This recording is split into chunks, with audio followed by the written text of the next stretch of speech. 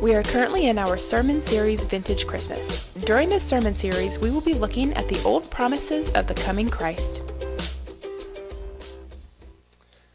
Well, I don't know about you, when you think about this time of year, there's so much that's made of it, and there's so much that happens, and there's the hustle, and there's the bustle, and sometimes even we can become complacent with that which is familiar to us. And what I don't want us to do this Christmas season is I don't want us to miss all that Christ has for us. And so to help us to understand what it is He's done for us, what it means to celebrate the first coming of Christ, which then will lead to His second coming, we're doing a brand new teaching series today called Vintage Christmas. And I don't know about you, but when I hear the word vintage, maybe you think like me, retro, old school, timeless, things that go on and they don't lose their significance. They don't lose their style in the sense of the way in which they impact us and the impact that they have on us and on others as well. And so when you think about vintage Christmas, there may be, again, all kinds of things that come to your mind. But I Googled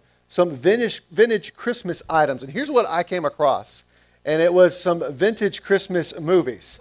And how many of you guys are big fans of like Frosty the Snowman? Show of hands, Frosty the Snowman, Rudolph, right? I mean, come on, these are some classics, some classic movies. In fact, they were on at our home, and my son, who's 5 years old, still is mesmerized by these. Forget the fact that when you look at the way they were made, you're like, I'm not so sure, like, this is the best technology. But for him, he was captivated by it, right? There's this timeless experience that happens when you watch something like it, like these movies, and it takes you back to a point in your life, this nostalgic, what happens for us when we see movies like that, or maybe it's something else altogether for you. But that is the power of something that's vintage. It goes and, again, spans the time and is timeless and still impacts those who encounter it, those who watch it, those who taste it, whatever it is that we're referring to when we use the word vintage. And so what I want to help us to do this series is really to be able to have a vintage Christmas. And a vintage Christmas really is designed with getting a vision for what Christmas is all about. And so I want us to be able to answer the question, how do we experience a vintage Christmas? And I'm not talking about all the trappings per se. And nothing wrong with that, nothing wrong with it. Great tree lighting, Christmas movies, going to New York City, all that is great. Great stuff. Like I love all that. I love watching the movie Elf, and now my son loves watching Elf, and he has a shirt with Buddy the Elf on it. My wife just got him yesterday, and he goes, see, Buddy the Elf, Buddy the Elf. So I love all that stuff, making Christmas cookies, great stuff. But what I want us to get to is really, what's the substance of Christmas? What is Christmas really about? What does it mean for us? How does it impact us today? Because you got to remember, as we were talking about early on in our gathering today, there were 400 years of silence before God speaks to His people again. And the way in which He spoke wasn't the way in which they expected Him to speak. And there's this promise that they're looking forward to. There's this promise that the Messiah, the Savior, is going to come. And 700 years before Christ comes, we're told these words by the prophet Isaiah. Listen to what it says here in Isaiah 7:14. It says, the Lord Himself will give you a sign. The virgin will conceive and give birth to a son. And you will call him, what's the word here? Emmanuel. You're going to call him Emmanuel. And as they're hearing this and as they're being able to anticipate this promised one, this Emmanuel, God with us, which that's what it means, is they're waiting for that and longing for that. They're like, man, where are you, God? There's a lot of silent nights that they're experiencing. There's a lot of waiting. There's a lot of wanting to see somebody who's very kingly and who's going to overthrow the Roman Empire come in, as the Jewish people were experiencing significant oppression. There's this idea and this way that God would send a Savior or a Messiah that would be with military power and strength. And as He would come in, all of a sudden, not only the government, but also the religious leaders of that day, they're going to be put in their place. That He's going to come in that way. He's going to just his sure power and force and might in that way. That's what they're thinking. They're anticipating a Messiah, a king, to come in those ways. You know, they're thinking maybe someone's going to come, and as they come, they're going to tear everything and everyone down who is holding people down. He's going to, again, use this power, this might, this strength, or he's going to get caught up into the cultural narratives and debates of the day. And yet, the way that God shows up is he comes in the form of a baby. He comes in the unexpected. He comes near to you and to me. And what that says to us is so fitting for this year, 2021. Not just then, not just 2,000 years ago, but for us today. Because I think many of us are looking for someone to give us peace, someone to give us hope, someone to give us joy, someone to show us the way of love. And it's easy to look to a person or a thing, and God says, I'm right here, as Joey testified to. I'm right here. I'm seeking you out. I'm asking, will you seek me out? As we're told, when we seek him with all of our hearts, we're going to find him. And I want you to hear how the Gospel of Matthew records what it is that the prophet Isaiah talked about 700 years prior to Jesus coming on the scene. Listen to what happens here in Matthew 1. It says this: this is how the birth of Jesus, the Messiah, came about. His mother Mary was pledged to be married to Joseph, but before they came together, she was found to be pregnant through the Holy Spirit. Because Joseph, her husband, was faithful to the law and yet did not want to expose her to public disgrace, he had in mind to divorce her quietly. And so when you look at this, and in this time in which Mary and Joseph are entering into the place of being married, we look at it as engagement, but I would say it's even deeper than that, because in all intents and purposes, they were married, except they hadn't consummated their marriage. They weren't living under the same roof at that point in time. And so Joseph is hearing and seeing that Mary's pregnant, and he doesn't want to embarrass her. He doesn't want to shame her. He wants to divorce her quietly because he loved Mary. He loved her. And it was within his right to do this, but in that culture, for a woman to be pregnant outside of coming together as what the New Testament and the Old Testament lays out as far as how a couple is supposed to come together in this way, would bring not only shame, but ridicule and harm towards Mary as well. And so we start to hear that Mary's pregnant, though, through the Holy Spirit. There's this miraculous nature to this birth of Jesus. And I love this. It says the virgin will conceive, right? And we hear about this from the prophet Isaiah. And here's all of a sudden Mary's pregnant. And she's pregnant with the God-man, as he's referred to. 100% God, 100% man. It's miraculous. It blows our mind. We don't understand how it all works. This is the mysterious part of Christmas, but it's beautiful. It's beautiful to understand and to see Jesus for who he is. Well, as we continue on here, it says this: but after he had considered this, an angel of the Lord appeared to him in a dream. Joseph, son of David, do not be afraid to take Mary home as your wife, because what is conceived in her is from the Holy Spirit. She will give birth to a son, and you are to give him the name Jesus, because he will save his people from their, what's the word here? From their what? Their sins. And so when we hear about Jesus and who he is, first of all, you hear these two characters that have a part to play in what the story is that God's unfolding. They're not the heroes of the story. We are told very clearly here, Jesus is the hero, right? But they had a part to play, just like you and I have a part to play as well in the revealing of who Jesus is to all people.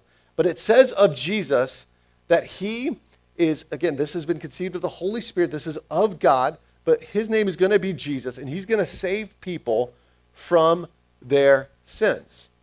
And you know, not only was it the Jewish people that this was referring to the human race. Because we need a Savior to set us free. Because sin is to walk in opposition to what it is that God has for us. To not only the things that we do that are in opposition, but the things that we don't do that he asks of us. They are the hidden motivations of our hearts and our minds. It's the disordered desires that we often have in our lives. It's taking a good thing and making it a God thing. It's saying, hey, I'm looking for this thing to satisfy what only Jesus can satisfy. And asking ourselves and looking to others to do what only Jesus could do and the expectations that only He could handle. Because He's the only one that can. He's the only one that can do it. And oftentimes we're like, well, our desires are so big that Jesus could not possibly fulfill them. And I love how C.S. Lewis says, he says it's not that our desires are too much, they're too small. They're too small compared to what it is that Jesus has come to provide for us. Each and every one of us. He's the one that's come to provide the freedom that we so desire, a right standing and a right relationship with God, to understand that we were made on purpose and for a purpose. And He is the designer of our lives. And to align our lives with Him is to experience the freedom that Jesus came to give. His name is to be Jesus because He will save His people from their sins. He's going to save us. Will we receive Him this season? Will we walk in His power? Even if you say, I'm a follower of Jesus, will you allow that power that has set you free to continue to change and transform you into the likeness of Jesus? And there's a biblical word, a theological word for that. It's just called sanctification. To be sanctified, to be made in the likeness of Christ, not because we're earning it or working for it. We're just responding to what it is Jesus has done for us.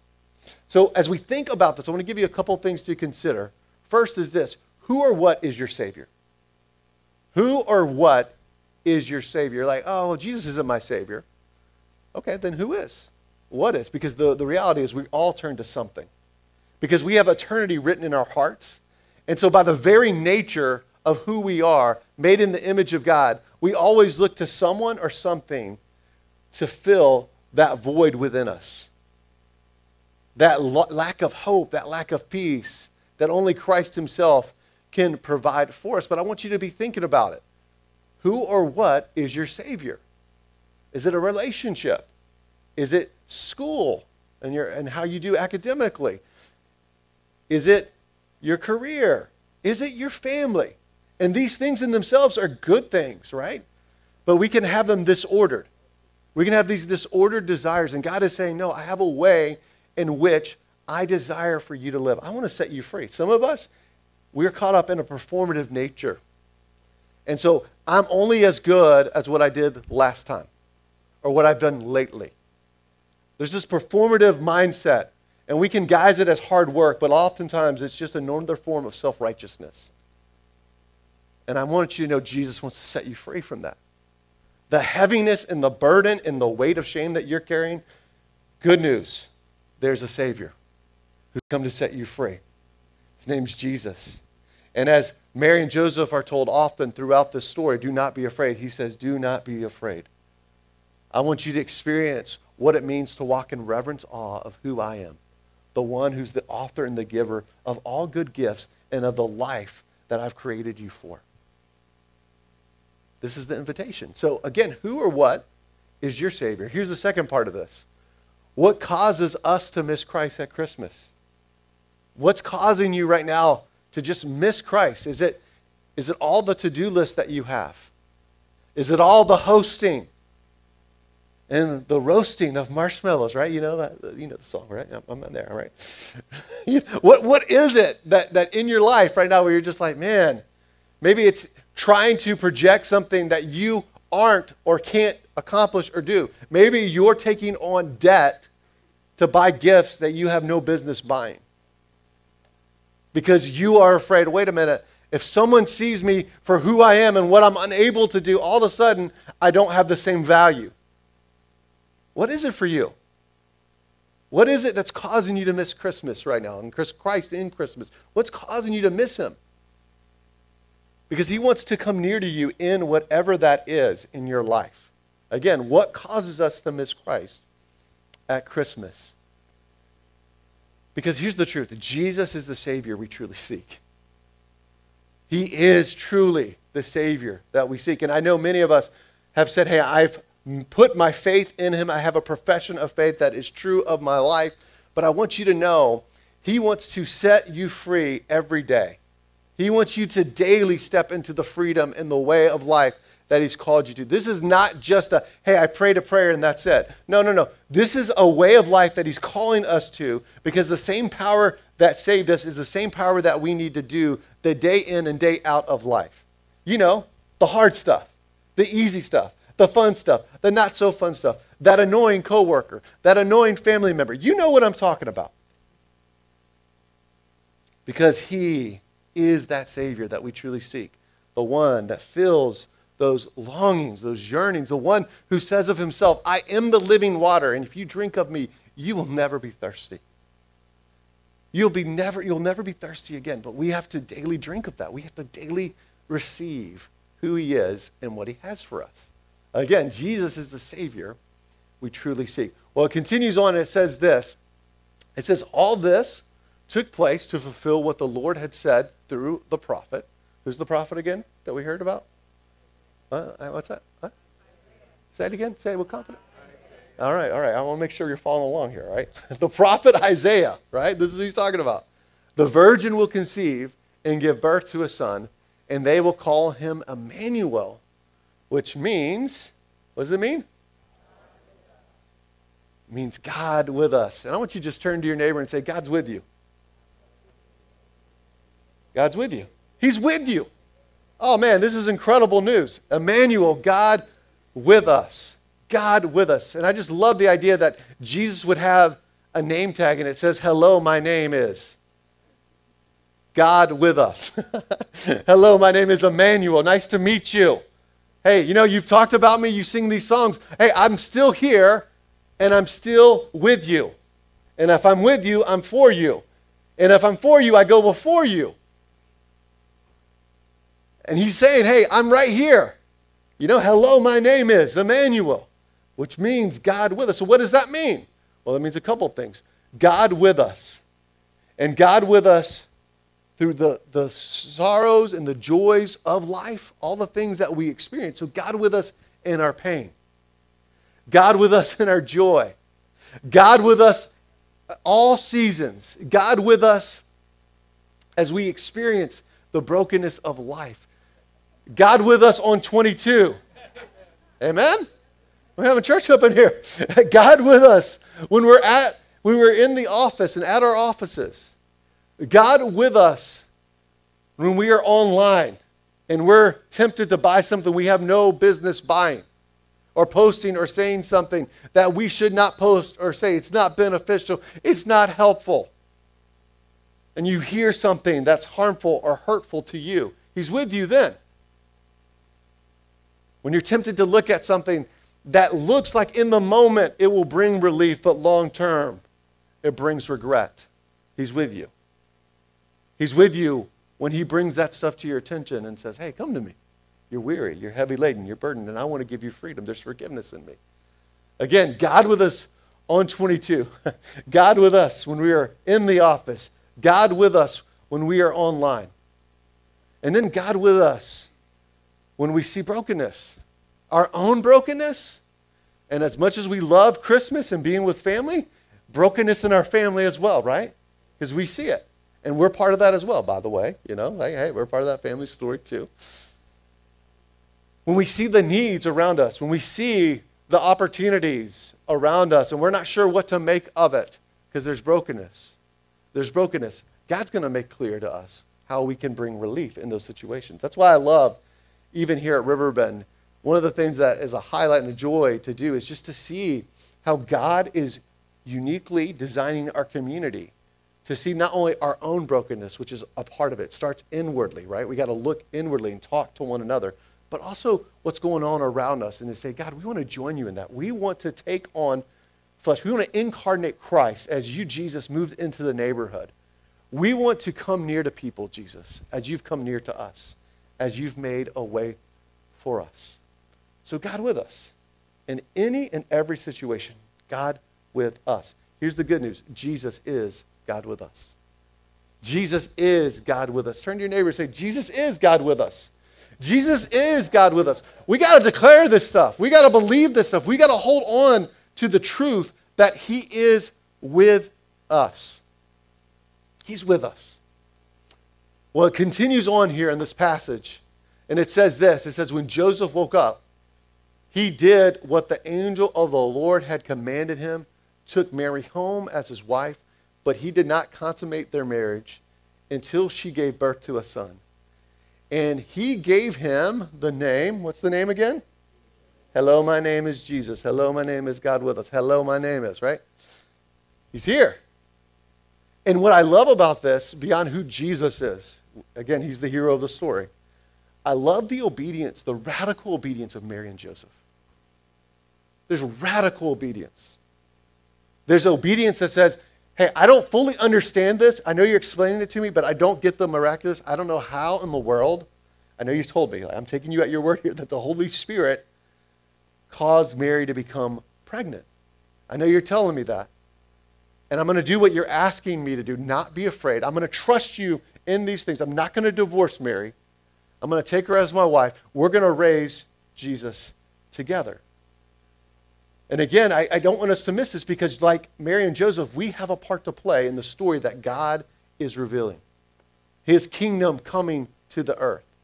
His will being done here. This preview of a coming day when he will come back. And he'll make all things new. He'll make all things new. There will be no heartache and sadness and death. But there will be righteousness and justice. And the one who's full of grace and truth perfectly will rule and reign. And we get to join him in that if we are followers of Christ. But today we get to practice what's to come when he returns. So as we think about this, there's a couple things I want to give to you. One is this. Will you allow yourself to be aware of the God that is with you? Have you noticed that when we pray, we say something like this, and I think it's well-meaning. Jesus, we're so thankful for you. We pray that you would be with us today. Will you be with us today? But his name is Emmanuel, God with us. So the prayer should really be, Jesus, thank you for all you've done for me. Help me to be aware of the fact that you are with us. Help me to be aware that you're right here with me in the joy, in the pain, in the sorrow, in the sadness, in the fun times. Help me to know when I'm alone and I feel like no one cares about me. Help me to know and to see and to be aware of who you are. When anxiety is having a field day with me, help me to hold on to the God who is with me. The God that is with us. Help me to be aware. Help me to see. Help me have your eyes to see the people around me as well. Again, will you allow yourself to be aware of the God that is with you? And the next part of this is, how will you practice the presence of God, of the God that is with you? How will you practice the presence of the God that is with you? How are you going to practice his presence? What will that look like for you in your own life? How will you purposely pull away to hear his voice? And one of the things that we have available for you, which really goes well with this teaching series, because it really looks at the Old Testament, is this book called Tidings of Comfort and Joy. It's 25 devotions leading up to Christmas. We have plenty of copies of these books, so take as many as you want. Hand them out to friends, family members. On your way out, you can grab them. This is a great book. I've been loving it, but it's so helpful. That's one of the ways we do it. Sometimes it's being still and being silent and being quiet on our drives, turning off the radio and saying something like, hey, your servant's listening. Speak. Speak, God. Speak to me. Reveal to me what it is that you have for me. Sometimes it's getting outside and taking in beauty and nature. There's all kinds of ways, and I don't want to limit it to some of these suggestions. These are just some ways that we can do that. But there are many other ways that we can do it. Digging into God's word, communing with others. But I want you to be thinking about, again, how will you practice his presence so that you can have an awareness that he is truly with you. And then the last part of this is simply, how will you join Jesus in the work he is doing this Christmas season? Because he's at work. He's at work. In fact, we've got a couple of opportunities going on here, and they're not, again, limited to these for you to be a part of. But we got an opportunity even today to serve our homeless brothers and sisters with a ministry that we partner with called Ripple. We're going to provide a meal for them. And we're going to do it in the name of Jesus. We're bringing in Christmas gifts for families in need with New Bethany Ministries. You know, these are some ways that we're doing it. But again, they're not limited to this. Who are the other people in your life that you see on a regular basis that you could say, you know what, I believe that God's at work here, and I'm going to intentionally take a step towards them just as Jesus has stepped towards me? How does that look for you? How could you, again, shine the hope of Christ wherever you go? But to do that, we have to have awareness to how he's working. Because again, God is with us. And not only with us, that he's come near to us, but he's with all people. Meaning he wants to be with them. He's available to them through the finished work of Jesus. But we are meant to be that conduit of his love and truth and grace wherever we go. And so in the midst of this season, I want to invite us to do what the prophet Isaiah talked about, which is to experience again this God who's with us and to join him in the work that he's called us to, the work that he is doing in us, through us, and around us. Let's pray. Father, right now we just want to thank you for your love for us. We're grateful for the good and perfect gift that's found in Jesus. And Lord, I pray if there's any person here that needs to put their faith and trust in you, that today would be the day of salvation, that they would do that, God. Lord, I just pray that they would cross the line of faith. If they have questions, we love to answer those questions. We love to walk alongside them in the journey. And Lord, we just thank you for who this Jesus is, God with us. We thank you that we have a part to play like Mary and Joseph did.